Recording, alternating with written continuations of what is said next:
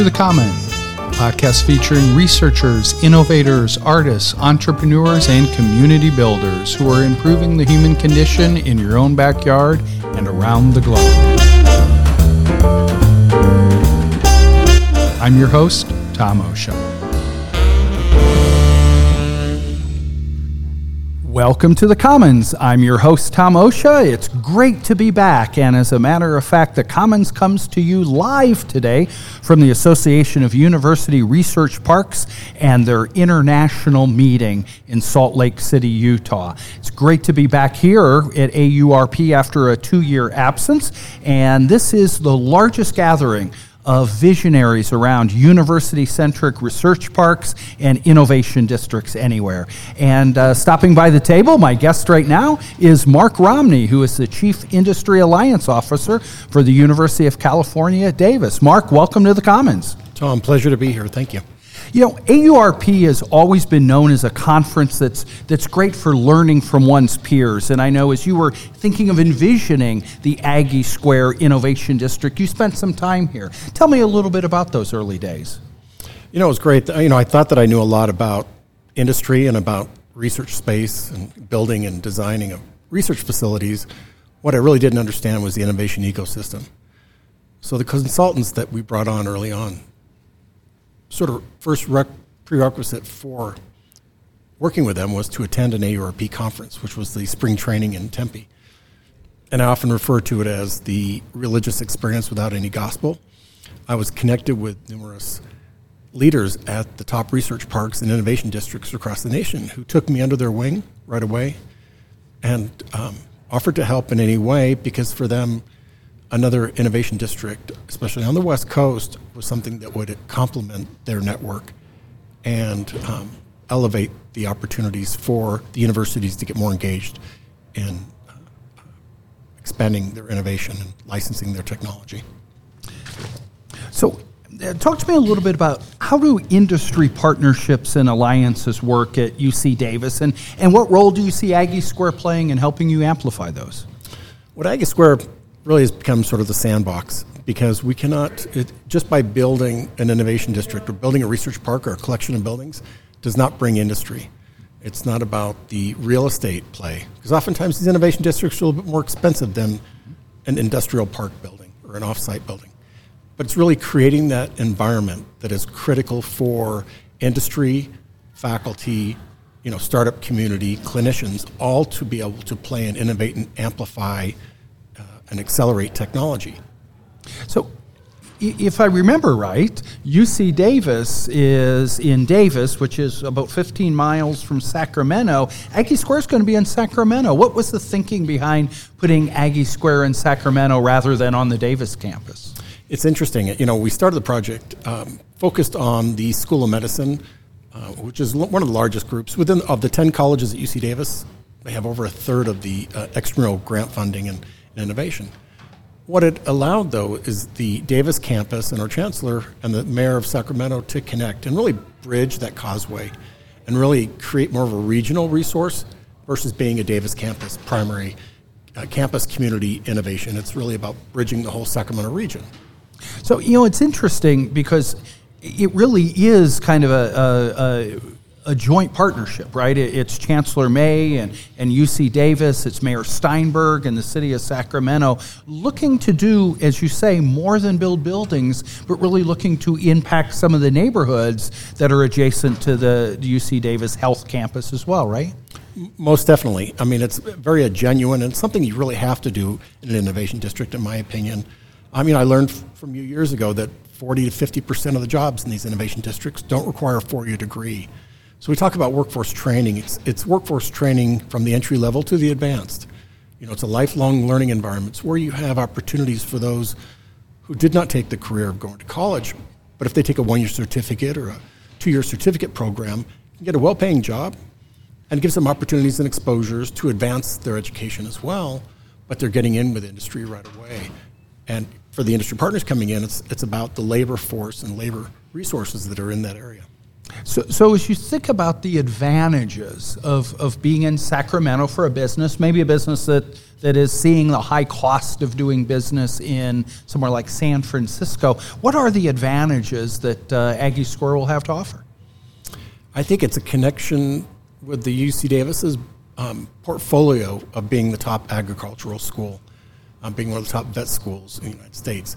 Biological sciences, the diversity of the campus educational ecosystem is very attractive.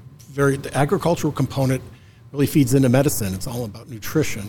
So having those connectivities established in a sandbox of what we call Aggie Square, it becomes a portal for the Davis programs that don't physically move to Aggie Square, but having a pathway to connect with the industry.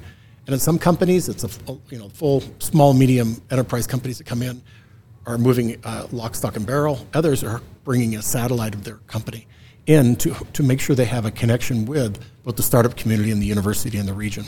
That's an interesting lesson that a lot of universities can take away is it isn't just what's sitting adjacent to the innovation district, but indeed, to use your words, how it forms a portal into the entire complexity, all of the breadth of a tier one research institution, even those, like you say, agriculture and vet, that are not going to be in Sacramento, but this is still a way companies can engage with them.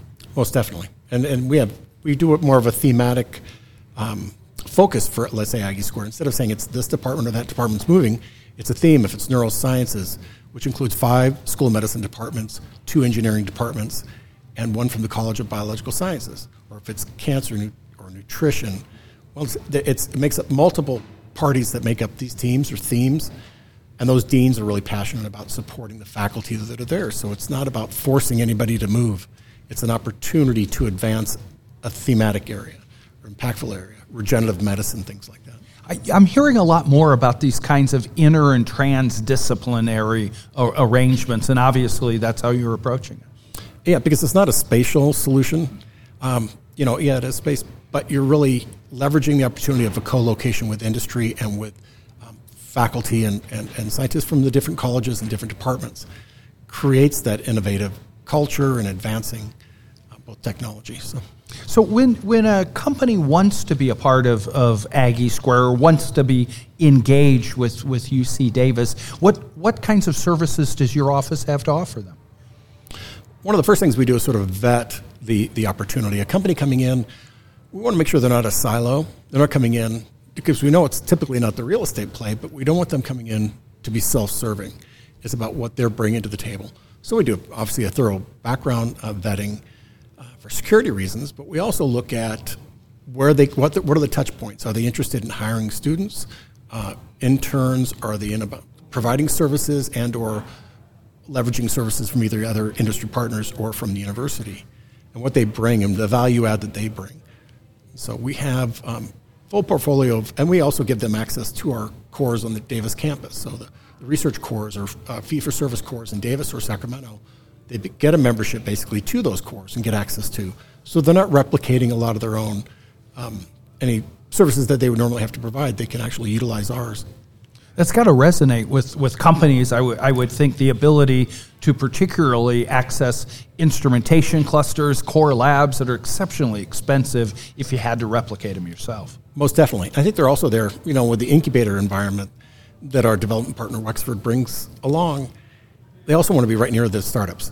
They don't want to read about the startup at an investment point. They want to be able to engage with them very early on, either look to acquire them or license or invest in those startups. So it's sort of that ecosystem that's a beautiful environment. So a moment ago, you'd used the words lifelong learning. And I know one of the buildings will be a lifelong learning building that really is going to face the public as well in terms of public engagement and scholarship. Talk a little bit about the importance of extending that to the community. Most definitely, because we don't want the community to look at Aggie Square as the ivory tower of the college students or the white coats of the physicians or medical students or nursing students. It's really about broad community education. If it's everything from nutrition.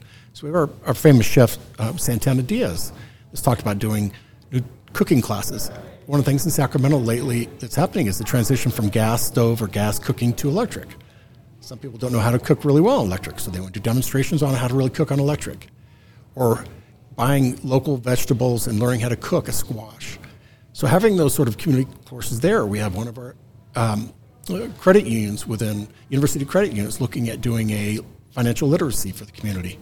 Because with workforce training, financial literacy is also very important for these students and for the members of the community, both internal and external community. We've got continuing professional education, which is going to be an anchor program. It's really about that continuing certificate or advanced training certificate programs for existing college students or working professionals. So it's very much the culture of we're all continually learning, and it's important that we continue to learn and educate. And so the doors are open. We have community engagement. We have portals for the community to come in and engage with the university and with industry inside of the building. It's a very porous environment, which is unique for universities. Typically, it's the brick and mortar that sort of keeps the community out. This is more about an engagement, bringing the community in. So help me understand the level of excitement. It sounds like there are a lot of people that can't wait for Aggie Square to really come to fruition and be able to plug into it. No question. And for us, we laugh because typically a university project can take years and years to bring to fruition. With Aggie Square, with the fact that the city of Sacramento and our Davis campus and the team that the chancellor assembled really flew in formation, and all the planes flew in the same direction. We got the community engaged early on. We picked the right developer, and everybody together had the same passion and commitment and focus and goals, which has allowed us to bring it. But it's difficult for people to understand. There's construction that has to go on. And so when we break ground probably in January, things will go pretty quick, but it's everybody's anxious. And a lot of these programs we're actually piloting now and launching now. Some of the workforce training, for example, you can't wait to start workforce training when the building's open. Mm-hmm. Those programs, if it's cell and gene therapy manufacturing, you need to start now so those students are getting their certificates by the time the buildings are opening up and the companies are hiring. So it's really important to get a lot of things going, and we're starting a lot of that with Aggie Square.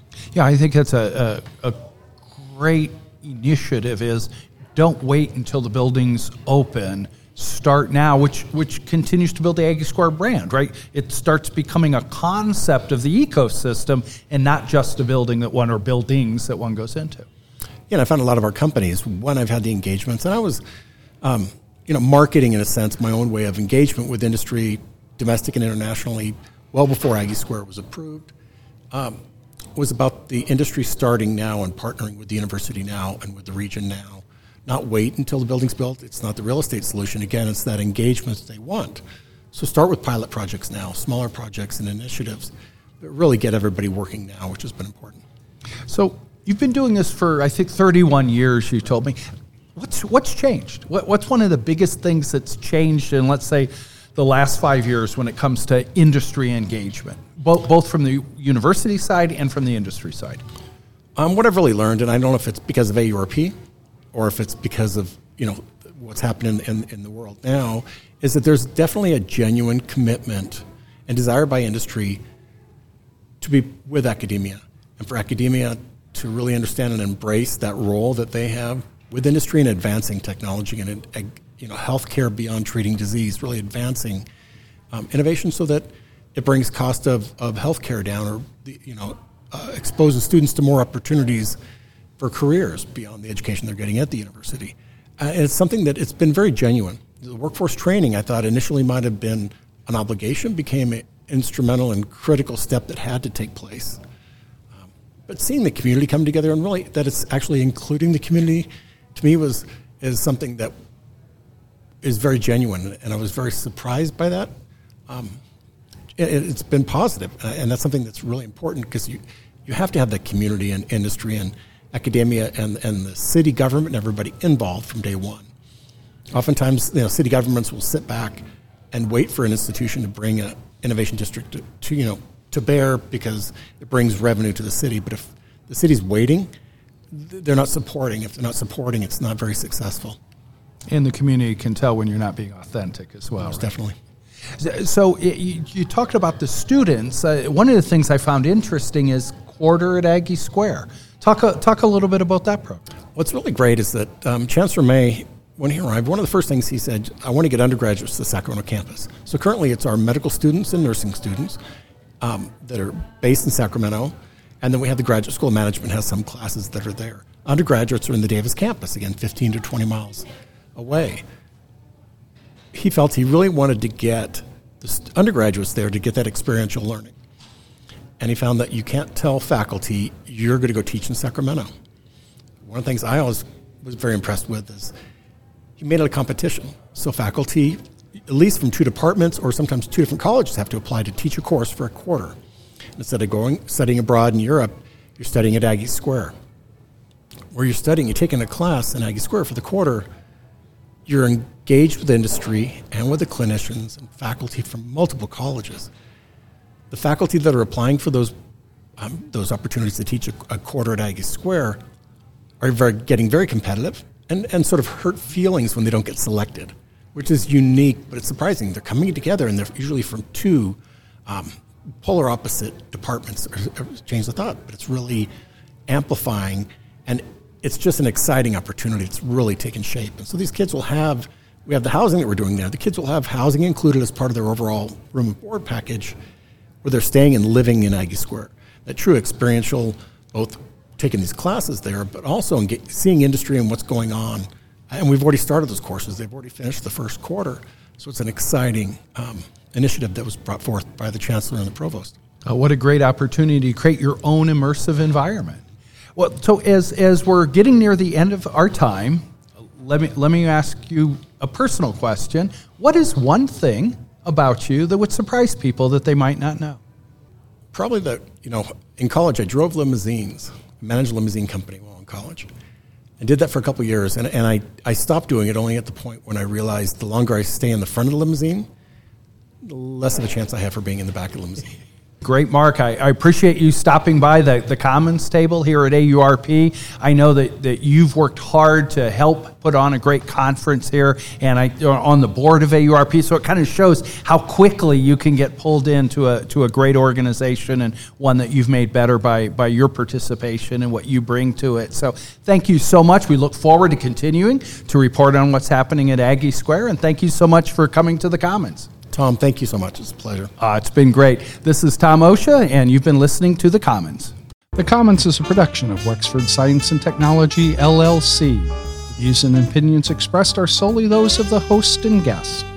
To view additional material about today's episode, submit questions or story ideas, or learn more about Wexford Science and Technology, please visit www.wexfordscitech.com/The Commons. I'm your host, Tom Osha. Thanks for listening.